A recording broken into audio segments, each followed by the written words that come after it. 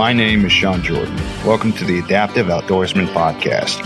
Here we'll be discussing the history and legacy behind disabled hunters, trappers, anglers, and how they adapt and persevere in the woods, on the line, and on the water.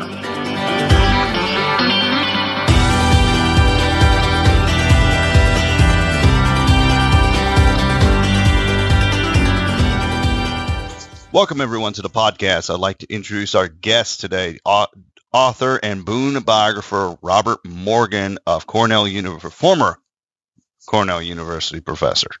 Welcome to the show. Good to be here. Well, thank you for coming on. So I know we've been wanting to get on to the podcast, and we've had some issues in the past, technical issues, but we got to be here now. We made it. And we made it. We actually finally did it. And I wanted to jump right in, and obviously we're talking Boone first and foremost. So what gave you the idea of writing a book about Boone? Well, I grew up on a farm in the Blue Ridge Mountains, and my dad was a hunter, an avid hunter and trapper, and Boone was one of his heroes. So I grew up hearing about Daniel Boone. Daniel Boone's mother was a Morgan, and my dad thought we were related.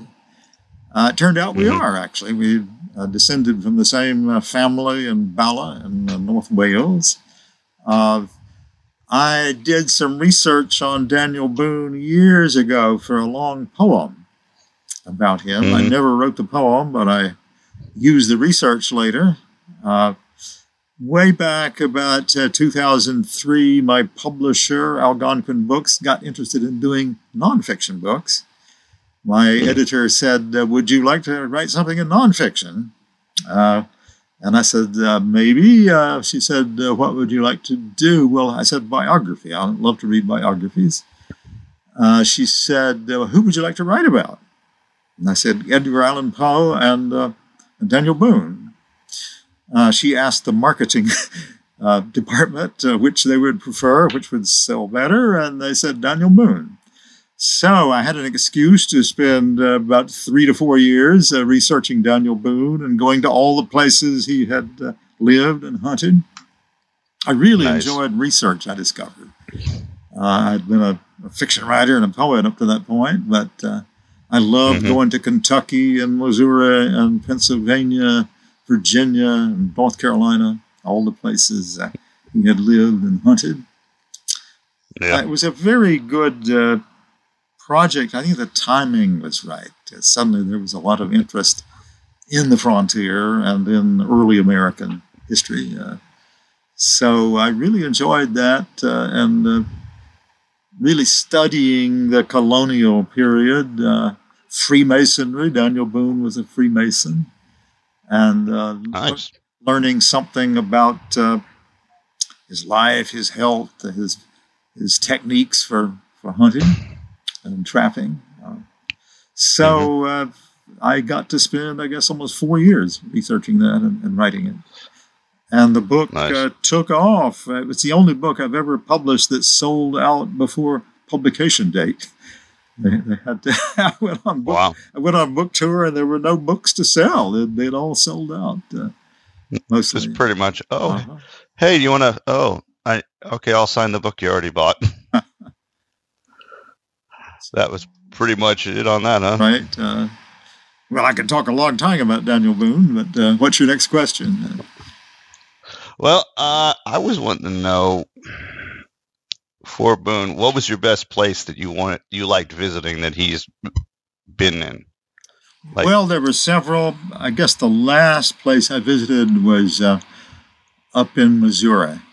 His last home was in Missouri, St. Charles area, and there was this beautiful rock house built by him and his son, Nathan, right toward the end of his life. And I found it just to look at it, to see the work they had done, and also to see how it resembled the house in Pennsylvania where he was born. So all those years later, he had remembered those big rock houses in Missouri, and he and his son, with some help, built one probably more beautiful, even bigger than the one he had been born in. And I love the Missouri countryside. It was a wilderness when he moved there. There were still Indians, and that meant a lot to him because you don't have a wilderness without Indians. It's a contradiction in terms. I mean, once the Indians are gone, the game will be gone, and civilization will move in. So certainly Missouri was one of my favorite places. Nice. Yeah, when I learned about Daniel Boone, from the old school Disney shows and all that, and then listening and hearing about how you were talking on another podcast about Daniel Boone and his upbringing and how he acquired certain ailments throughout his life, it got me thinking about what I've been doing in the podcasting, and I wanted to always talk about the mountain men and historical figures and what they had to face and what they had to deal with. And so that's why I obviously contacted you. And so I wanted to get into that. What ailments over the course of his lifetime did he acquire? Well, several. He was exposed to weather, to cold, to rain for a long time when he was young, and he got terrible arthritis. It really, in middle age, it began to attack him, and at times he was almost unable to walk. So people would have to help him and carry his rifle for him. His wife would sometimes go with him, carry his rifle. So fairly early on, he really was impaired somewhat, but he was such a skilled hunter that he knew where to go to get the deer, where to wait for them, that sort of thing. And in bear hunting, his favorite hunting, I think, was bear.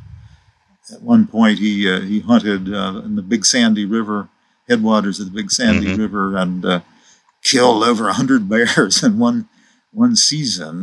They were. Wow. He was with family there, his daughters and some of his sons-in-law and sons, and they would camp out near the headwaters of the Big Sandy near Pikeville, Kentucky, and boil the bear meat for the oil, render it down. That was the thing that sold best. They also made bear bacon. They would dry that. I haven't had either. And also the hides. They could sell the hides.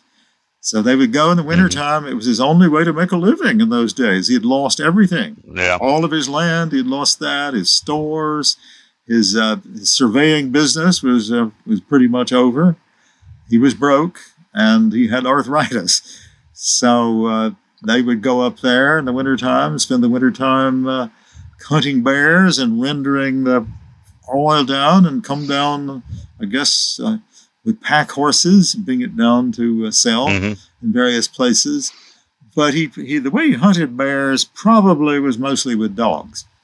He had dogs, and they would obviously find a trail and follow the bear and tree it. And they had horses to carry bear out. If you're hunting bear, one of the big problems, if you kill one, is how are you going to get it out? You have to have a horse or some kind of motor vehicle now to get it out of the woods. And they would bring it back to the camp. Now, when I published Boone, a biography, I began it in Pikeville, Kentucky, close to the gap where he first entered Kentucky, way back in about 1767, I believe. It seemed like the place to launch the book. And there were local historians there, very interested in Boone and in my book. So before my appearance, they said, we'll take you to the place where the camp was, where they camped out every year and dressed the bear meat and rendered the oil. But they said, we've never seen a bear there. Ever, all the years we visited, we've never seen a bear. So they took me in a Jeep way up in the mountains on this road, winding round and round. And as we approached the site, a black bear jumped out in the road in front of us and went all the way to the campsite before it disappeared in the woods. Well, I told this story to a friend who's Indian out in Montana, and he said the bear wanted you to know it was okay. I've always loved that memory. There was a black bear there when I visited the camp. Like it was Daniel Boone saying, "Hey, tell my story." Now, Boone had one other impairment. Beginning in late middle age, he developed cataracts. Ooh. And he could not see as well. He'd been such a crack marksman. But he simply was not the marksman he had been because his eyesight was not that good as he got into old age, late middle age and old age. And you can imagine this would change his hunting habits so much. Yeah. Now, they shot deer and other animals around salt licks. So he would hide near a salt lick, probably with a friend, and wait for the game to show up. Elk, deer, bear, and others. And since he would be close by, he didn't need to have such great eyesight. He also could just see the was shapes. hunting with people who had better eyesight. Yeah. But late in life, Boone went into the woods, arthritis, bad eyesight, partly just to be out there in the wilderness. He had Indian friends, Indian relatives, Shawnee relatives who had gone to Missouri, and they would paddle up the river. They would explore new parts of that wilderness. It was pretty wild. Once he went up the river as far as Yellowstone with a group of trappers and hunters, and he probably was so old he didn't do a lot of the shooting and even a lot of the trapping, but he was with them. He wanted to see the West. He wanted to go to the Pacific. When Lewis and Clark expedition stopped in Missouri in what is it, 1804, I guess. I want to say they wanted to see Boone, but he was out hunting. He didn't see them. But when another party, the Astor party, went up the river, he did see them, and they said he stood on the shore looking until they disappeared. He longed to go across the Rocky Mountains to the Pacific. He had heard about the Pacific. But now, how old was Boone when they came through there? He was born in 1734, so he would have been 66 at the turn of the century, and add 4 to that, so he'd been 70 years old. So yeah, he probably wouldn't have been much help getting them to and fro. No, but they would have loved to have him because he was such a great scout. He knew so much about the wilderness, and of course he was a great storyteller. He was always fun. I mean, the beginning of the Boone legend is with Boone himself. He was such a great storyteller. People knew about him. He was famous even before Filson published the biography. And he just wanted to tell people his story. And they loved it. That's why he brought people to the West. Wherever he went, people wanted to go.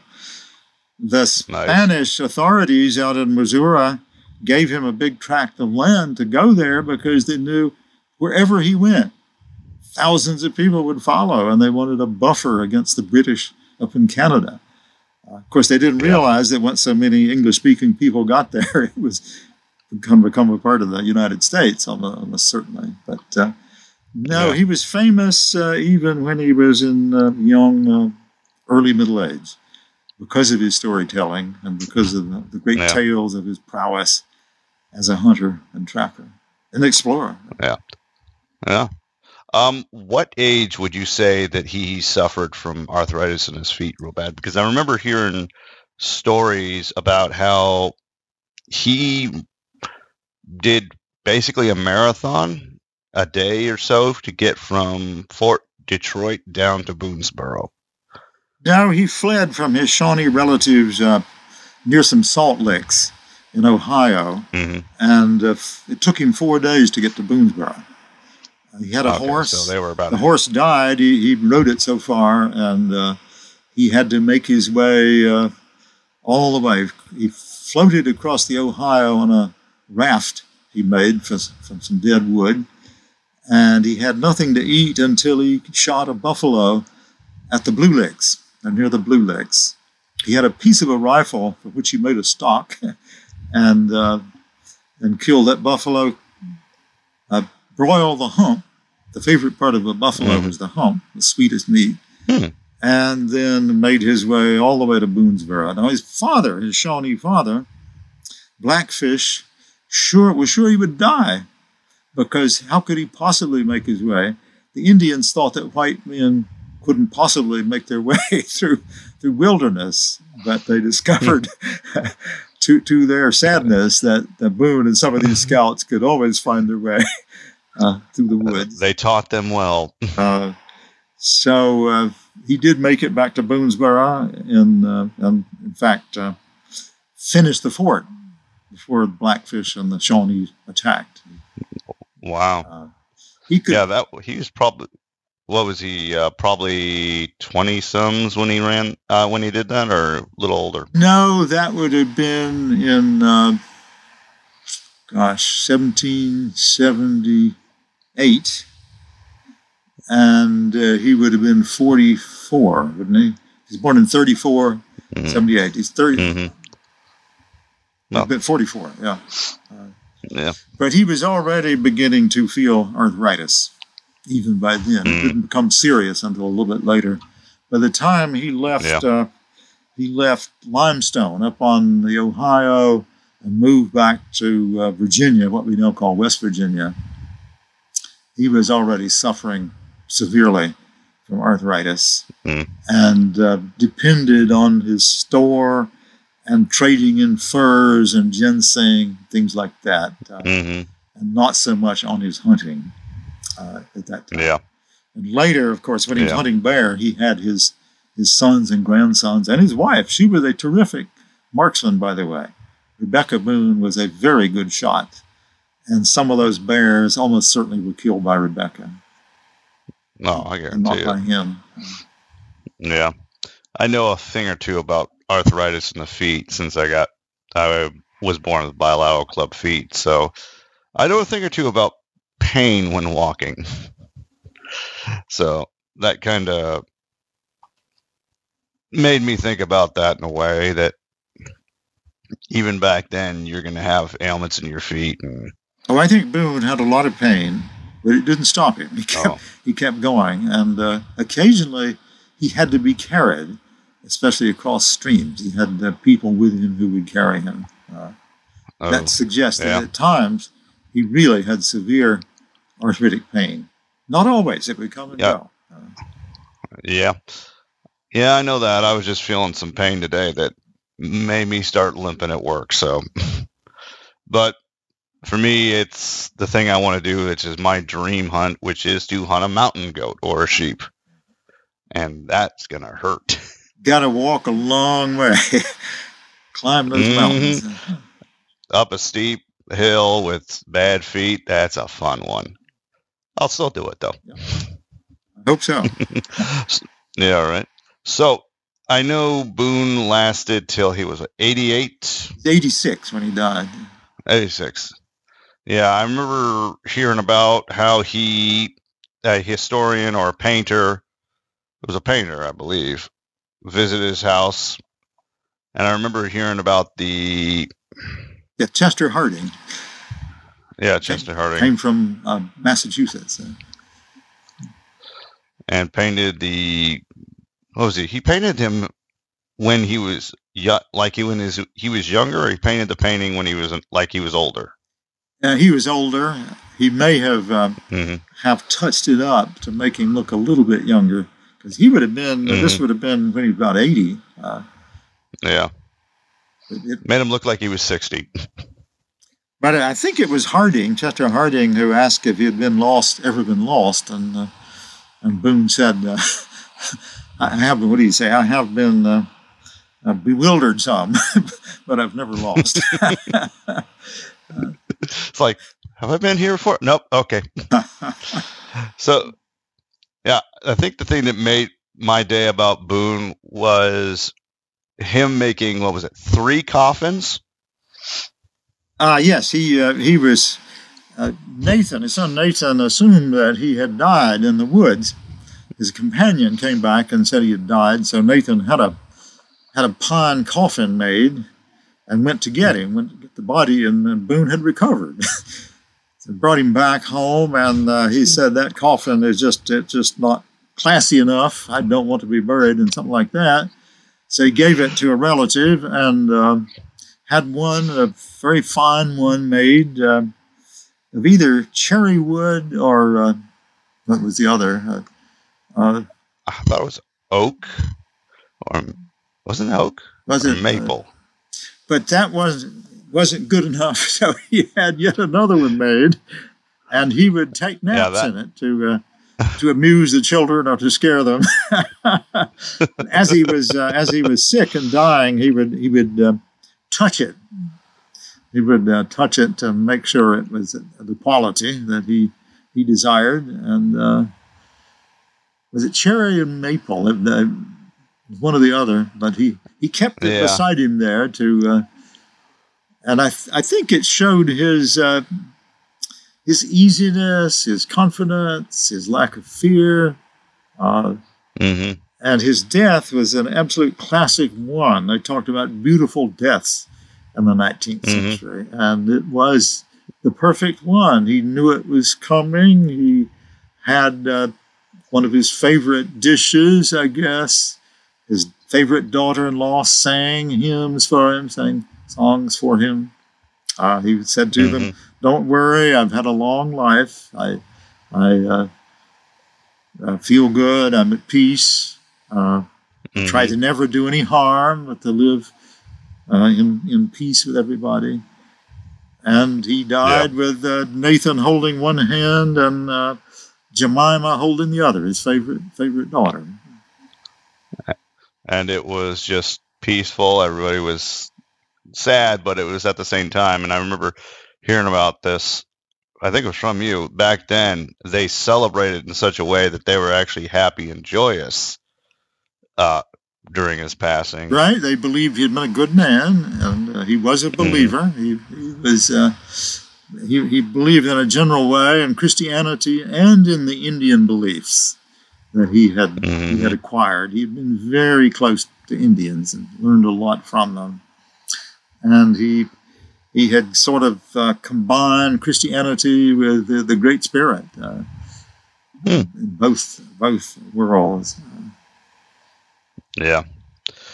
Well, he lived a great life. It was a hard life, and he had to deal with physical ailments, but he adapted, and he definitely persevered. I think he had at least one regret. And he believed that his leadership and his fame had brought so many people into the wilderness. He had helped destroy the Indians' hunting ground. And so his memories were somewhat divided in that way. He knew he had been friends with lots of people. He had enjoyed the wilderness. He had been friends with the Indians. But he wasn't sure about what he had done some damage also by bringing so many settlers, surveying land for people. Kentucky had gone from a great wilderness, a paradise on earth when they got there. Buffalo, elk, savannas, great streams. By the 1790s, it was heavily settled. The deer were gone, the buffalo were gone, the elk were gone. And there were cities, and lawyers like Henry Clay had taken all of his land. Not just his land. Simon Kenton, the other great frontiersman, lost all of his land in lawsuits and later moved to Ohio. So they didn't need Daniel Boone. Once civilization moved in, they had schools and churches, and people were studying Latin and were very greedy. It wasn't the kind of place. Boone was a hunter. He believed in sharing everything he had. The frontiersmen shared. They killed a deer and brought it back and gave pieces to everybody, like the Indians did. I mean, they would share what they had. It's become a very grabby, a very, very stingy place, and that's why he wanted to move to Missouri, where there were still Indians and still wilderness. Well, that's good that he was able to do that, and he was able to go on several adventures before his eventual passing, which, again, that was still cool with a coffin story. Yeah, he actually went up to Missouri as far as the Yellowstone, apparently. Yeah. Came back with a treasure of furs and hides. He's like, I just came back. They gave it to me. So I know wanted to talk about Boone, and I wanted to touch on a few other mountain men that you have knowledge on, and just get their idea of how they had to endure and what they've done as well. And I wanted to start with Kit Carson. Now, what did Kit have to endure that eventually led to him having issues? Kit Carson, in my opinion, is the greatest scout of them all. He was related to Daniel Boone by marriage. And the Carson family followed the Boone family from North Carolina to Kentucky to Missouri. There was they never met. Carson was born in 1809, I believe, while Boone was still alive and was in Missouri, actually. Yeah. But Carson was not a big man. He was he had a small physique. He never learned to read and write, but he had a photographic mind. He remembered everything he ever saw. He knew at least a dozen Indian languages. He knew Canadian French, and he knew Mexican Spanish. He was such a outdoorsman that early on he got heart trouble. He had angina, and this gave him great pains. I mean, it's a very painful thing. But it's not surprising he spent so much time hunting in all kinds of conditions. He once took Fremont's party over the Sierra Nevada pass in January when the snow was, like 12, 14, 15 feet deep. He actually got them through. He was such a great guide that the people he was guiding always made it. Broken Hand Fitzgerald and the scout named Smith took Fremont across a pass, and they almost died later. Carson wasn't on that. Carson knew how to, in the desert, find roots with water, and if all else failed, he bled the mule and drank the blood. He did that more than once in the Great Basin.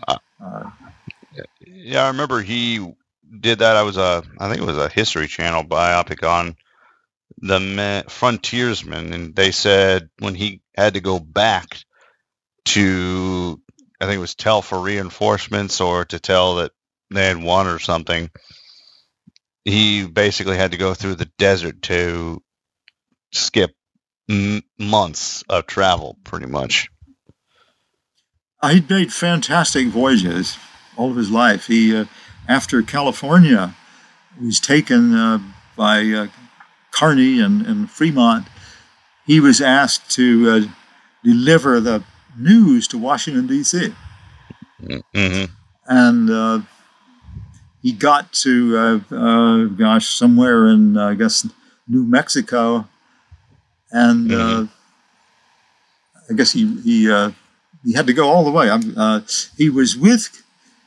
He met Kearny there and was forced to go back to lead him, and was at the Battle of San Pasqual, Mule Hill, where the Americans were almost wiped out, and he had to crawl through the 3 levels of patrol by the Mexicans on his belly without shoes and walk all the way to San Diego to ask for help. Ooh. The Mexicans knew he was there, and they shouted the warning, "Watch out for El Lupo," the wolf. That's what they call Carson. Wow. But he did get to Washington. He was so famous that he carried a lot of influence with Congress. The thing he did that he regretted most was he was made an officer during the Civil War out in Taos, his home in Taos, and he was ordered to round up the Navajo and bring them to a reservation. Man. Nobody, the Mexicans, the Spanish, the Americans, had ever been able to defeat the Navajo. Carson spoke Navajo. He knew the Navajo. He was friends with the Navajo. But when they ordered him to do it, he was in the Union Army. It was the Civil War. And he believed he had to follow orders. So he took his army, it was his company, into the desert to Canyon de Chelly. He was so superstitious of the medicine of the Navajos that he wouldn't go into the canyon. He sent his men in, and they burned the fields, they chopped down the orchards, they burned the silos, they burned the villages, and returned to Taos. Winter came on, and the Navajos, starving in the desert, had to come in and turn themselves in. Wow. They moved them on the long march, the bad march, to Bosque Redondo on the Pecos River. Many died on that trip. This is a land they didn't know anything about. Carson went to Washington and lobbied to get them returned to Canyon de Chelly. And it worked. But he was not proud of that. Somebody in the East was watching. Sherman, William Tecumseh Sherman. Oh, wow. And the wisdom was, that's how you do it. You destroy the food. You destroy the villages. Yeah. So we know the result of that was the march to the sea through Georgia. But Carson... So he learned... You go ahead. Oh. So he learned... Well, Sherman learned that scorched earth policy from Kit Carson himself. Carson knew how to do everything he was assigned. He was an amazingly resourceful person. But he did some things he wasn't proud of, and that's one of them. They knew that if anybody could subdue the Navajos, it would be him. And I'll tell you, to this day, the Navajos have not forgotten this, nor should they. No. Now, were they thankful for him bringing them back, or were they just still angry that he kicked them off and did what he had to do? That I can't answer. I know that to this day, they don't have good memories of Kit Carson. Well, I can't imagine why. Carson worked as a courier for the Post Service, and he was beginning to get angina. And when he did all these things, he was quite sick at times. But he kept going. He was very weak. When he died, he was, I believe, a brigadier general at a fort north of Taos. He had served as an Indian agent, and he was a very good one, by the way, particularly to the Utes, the Paiutes. He could speak their languages. He understood them. And when he was very rough, he was abiding by Indian ethics. They knew if they did something bad, they would pursue somebody and kill them, and that's what he did. This does not enhance his reputation in the current time, that he lived by Indian ethics and culture. Yeah. He fought an Indian for his wife. His first wife was Singing Grass. She was a Arikara, I believe. I didn't even know that was an Indian tribe. The Arikaras, from up in the Dakota area, Nebraska. Yeah. I know the big named ones, but I don't know the lesser named tribes. I know that for a fact. I know, like I said, my grandmother, she always talked about the Cree and the Shawnee and other dear good Lord. What's the one in Kentucky? Shawnees, and there are many people who claim Kentucky, but when Boone first went there, the Shawnees were claiming part of it. The Cherokees claimed part of it. That's the one. But the people who really controlled it most at that time were the Iroquois. It was their buffalo hunting ground. And if anybody tried to establish a village there, they would burn it. The Shawnees established villages, and they got burned out. The Iroquois, after the great fur wars of the 18th century, controlled parts of Kentucky for a long time. They were a huge nation, and they had the manpower and the will to use it as their reserve, their buffalo hunting reserve.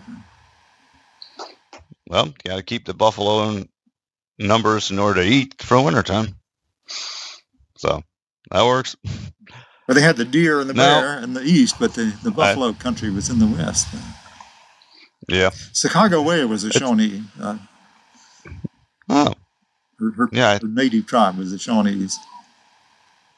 I know that she met up with the Shawnees from her brother, I believe. Right. In, what was it? Utah or not Utah? No, it would have been in probably in Montana or North Dakota. They went up the Missouri River and encountered her. The Shawnee traveled a great distance from that area, from Kentucky all the way up there. Oh, they were not in Kentucky.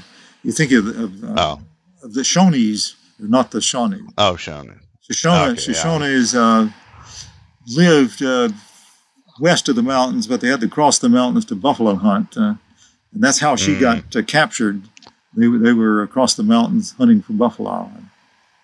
The Shawnees had lived all kinds of places. They had lived in North Carolina at one time, some of them in Pennsylvania. They'd been split up, and at Boone's time, they were primarily living in Ohio. Chillicothe was one of the big towns. That's where Boone was captured, or went when he was captured and adopted by Blackfish. Chillicothe. What were? And we'll go back to the mountain, but topic of natives. What were the native tribes' reactions to people in their particular tribes born with disabilities or getting disabilities later on? I think they protected them. Back to the ethics of the hunter, they would bring the game home and share it, particularly with the elderly people, and certainly with people who were afflicted and couldn't hunt themselves. No, this thing of the community of sharing was very important among the native tribes. We know something about that. Everything was divided. The idea of individuals owning land was incomprehensible to Indians. The tribes would claim hunting territory, but it was not an individual thing. It would be a tribal or a nation. A nation would have certain, and it would be not land, but the game on it. That is, it wasn't the soil that was owned or was claimed. It would have been the fruits of it, what you could grow, what the game that you could kill. The maple syrup, I suppose. They used maple syrup as their sweetening, usually. By the way, Daniel Boone and his wife made maple syrup every spring. That was something they did. when the bear hunting season was over, they'd go and tap the maple trees. Make that and make some money and have some sweetener for the bear meat when you go and make bear bacon. Well, they would share it out with their family, certainly. Oh, yeah. Pure maple syrup is the best. I can't go back to that store-bought corn syrup stuff anymore. Karo syrup. Oh, good Lord. You seeing the viscosity of those, I'm like, no. I want the good stuff. Give me the high quality.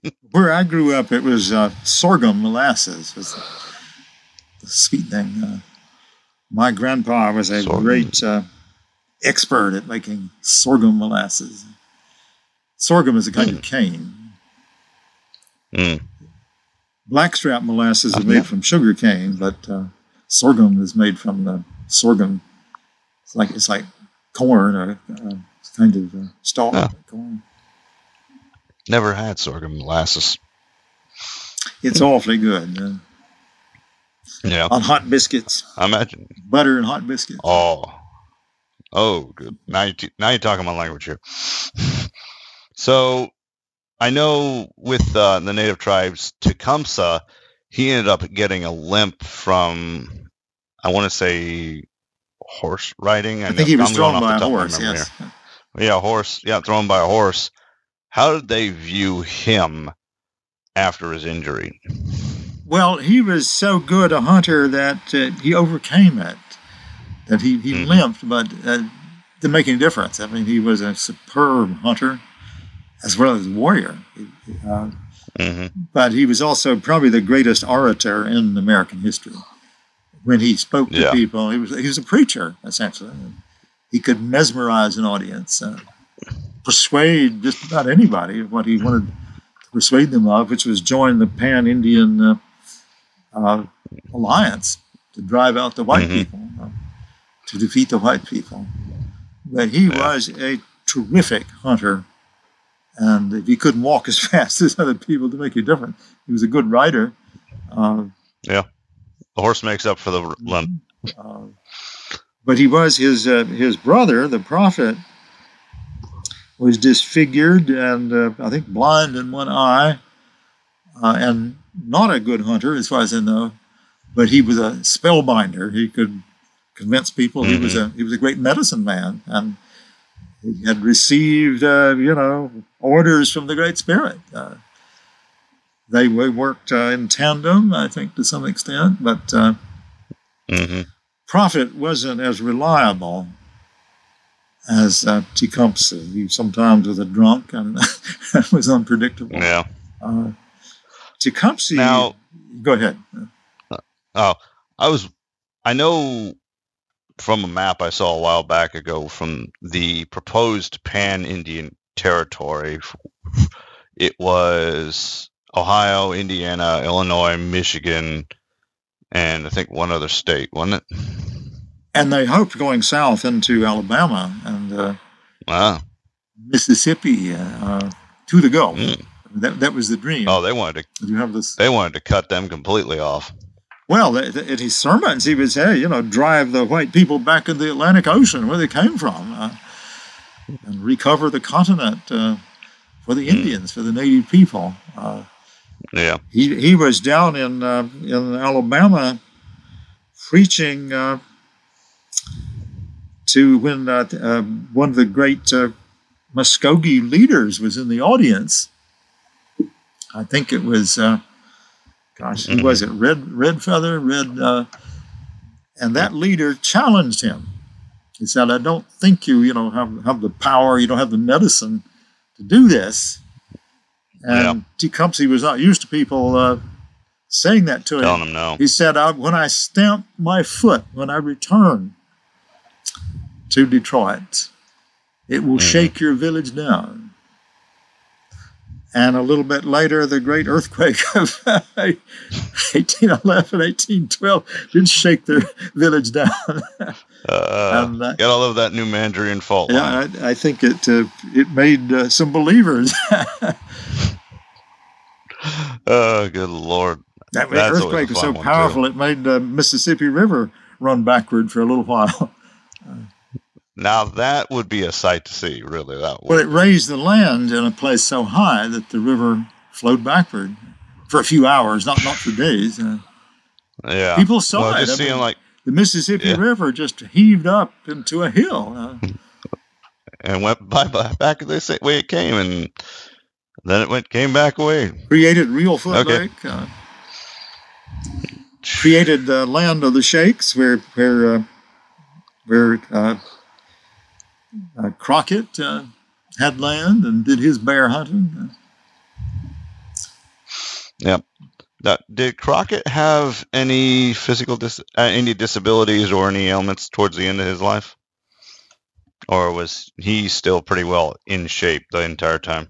I think he was pretty well in shape. I mean, when he lost his congressional seat and said, you all can go to hell and I will go to Texas, he essentially partied all the way to Texas. I mean, he was so famous that he had an entourage, and they would go to this town and party, and then to the next town. It took him several months to get to the Alamo, to get to Texas, and as far as I know, he was in pretty good shape. Yeah. Now I want to get to Thomas Broken Hand Fitzpatrick. What was his story? I know less about him than I know about the others. I know he had lost some fingers, and that didn't stop him in his scouting and exploring. He's considered after Carson, I think, the best guide of the mountain men. Nice. He was with Fremont, and he was with Carson some of the time. But he also was leading that disastrous expedition for Fremont, where he was with people almost Smith. died. They almost died. They just barely got out.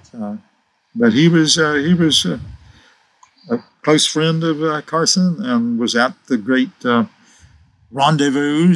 All the mountain men would bring their hides down to a rendezvous, usually up in Wyoming, I think, in a place in Wyoming. And the Indians would gather to sell their furs also, and bring their wives to serve as prostitutes. Not something we talk about a lot in history, but it's a part of the Lewis and Clark expedition that there would be Indian prostitutes as well as Indians themselves. They would have games, challenges, rifle marksmen. Mountain men would choose wives. Sometimes that's what Carson did. Chose the young girl Singing Grass there at the rendezvous. Had to fight another man for her and won. Carson never missed, by the way. He didn't want to go up against Carson. He didn't miss. But to be honest, I don't know as much about Fitzpatrick as I know about the rest. Huh? But I know he was often with Carson, and he was with Fremont, and he had the reputation of being a superb mountain man. But he did did take that expedition up into the Sierra and almost got them killed. Yeah. Now, on mountain men in general, what would you say would be the rate of guys that ended up with disfigurements or dismemberments or injuries that they had to deal with up there, survive, and still do their job as fur trappers and hunters? I think it was not unusual to lose a hand one way or another, to frostbite, or even in a trap, with a big trap. You had to set them with screws. And if it closed, you'd lost a hand or some fingers. Yeah. But frostbite was very common. They were up there trapping in the wintertime. The beaver had the thickest fur in the wintertime. But in many other ways, it was very, very dangerous, and many died, in fact, of Indians. And many were killed by Indians. They were killed by rival trappers if they were encroaching on another. There were diseases passed on to the Indians sometimes, or passed from the Indians back to smallpox would take out a whole village. And Indians were very, very vulnerable because they didn't have the immunity, but also because they would sit with the dying people instead of isolating them. They considered it very bad to not stay with the people dying, and of course it was contagious, and they kept dying of it. They didn't need to give them infected blankets. I mean, the diseases passed so quickly from the white people to the Indians, just without anybody trying to do it. If you had a bad accident in the Rocky Mountains, you were probably dead already. If you broke a leg or got bad frostbite in your legs, it was that dangerous. If you had appendicitis, you were probably going to die. If you had other, life-threatening things, a stroke, a heart attack, so it was extremely dangerous. And they knew it. So they knew it. Yeah. That's why they celebrated so when they got back to Taos or Santa Fe. All their money. I can tell. Yeah, so the guys that actually survived were actually probably a very small percentage of the men that actually went out there then. The names we know of the mountain men are a very small percentage of the men who went into the mountains. Those were the survivors, the storytellers, the people who wrote their own stories. I think some wrote their own stories. But it was very, very dangerous for several reasons. I mean, you could be shot in Spanish territory. You could be shot by the Spanish. I mean, you weren't supposed to. Kit Carson's first expedition was to the Gila River, which was Spanish territory. They were not supposed to be there, and they could have been shot by Spanish soldiers.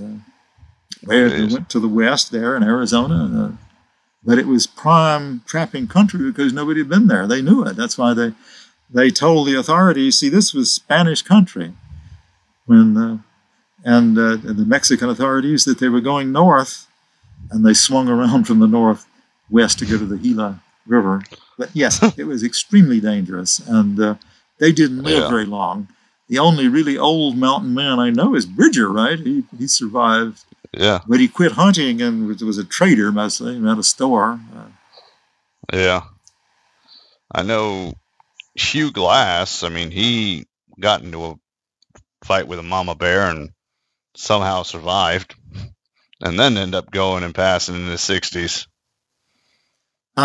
Hugh Glass' story is one of the most interesting I know, actually. He was with an expedition going up to Missouri to trap furs, to trade for furs, and was attacked by a grizzly and left for dead.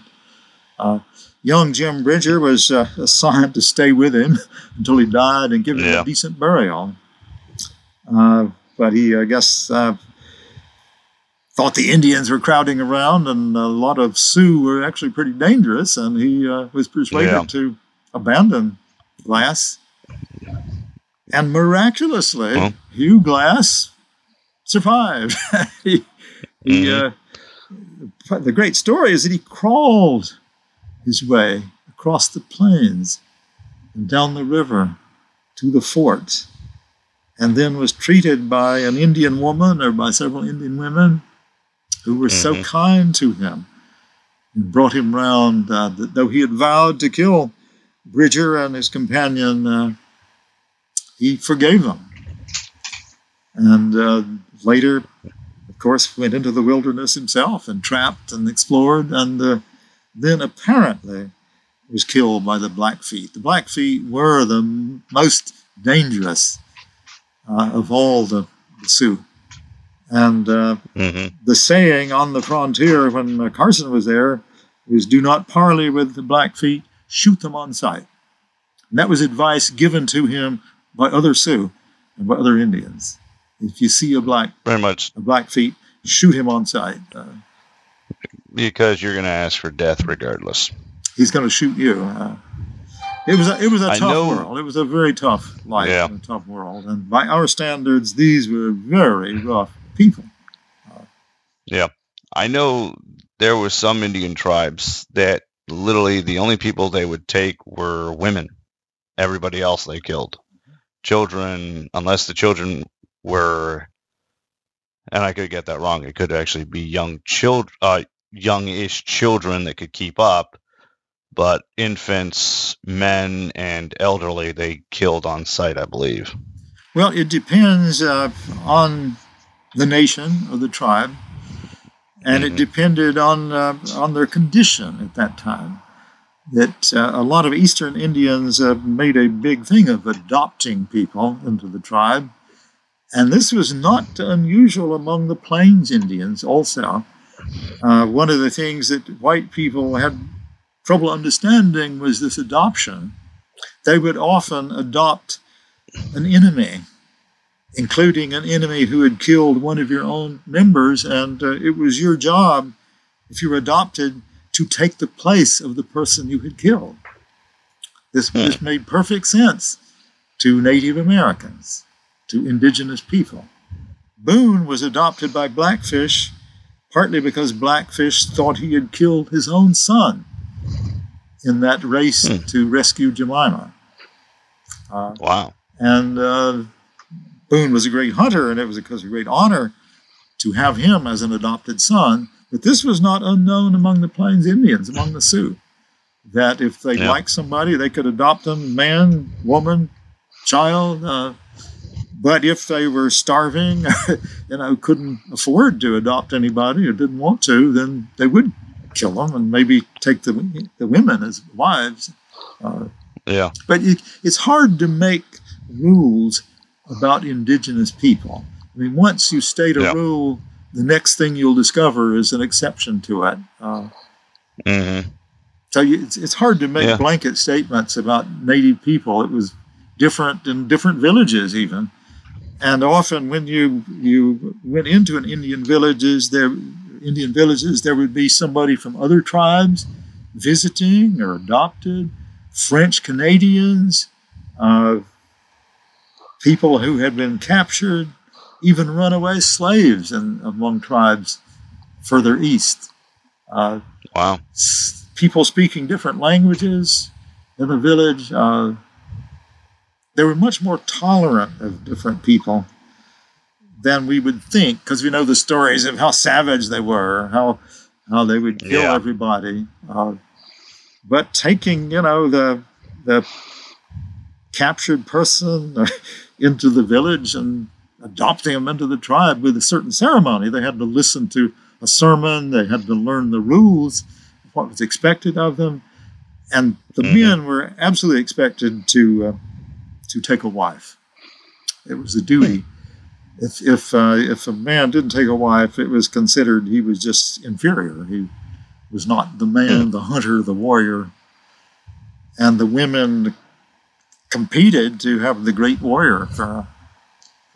It's hard for us to compare their culture to ours.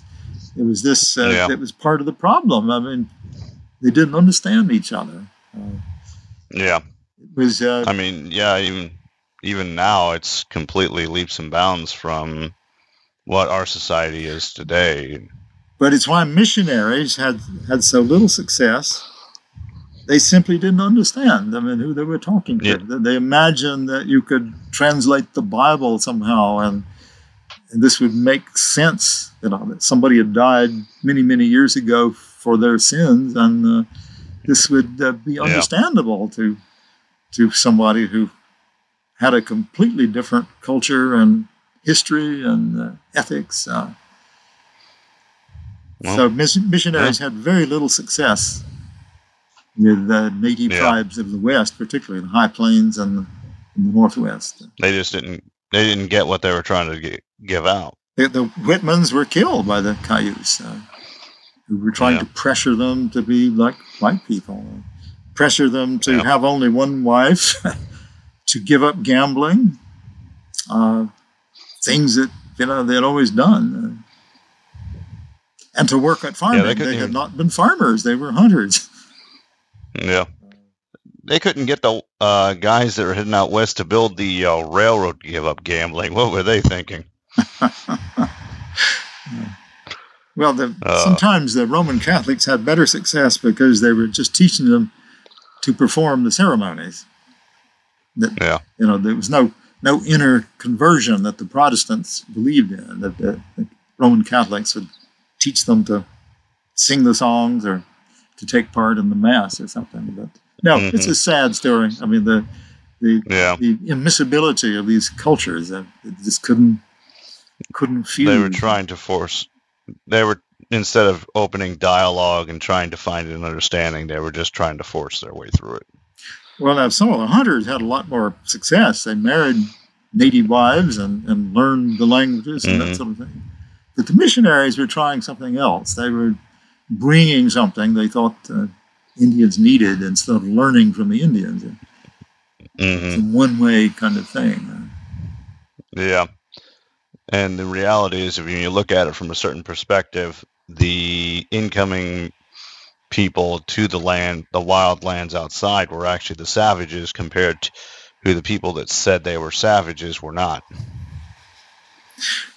It was, in the eye of the sense. beholder. You understood Pretty much. these things. It's like, did that make sense? So, do you know what injuries Hugh Glass sustained? I know he was just clawed so badly that he couldn't walk. His legs were so damaged, and he was so weak from loss of blood. So he for part of that trip was just literally crawling on the ground.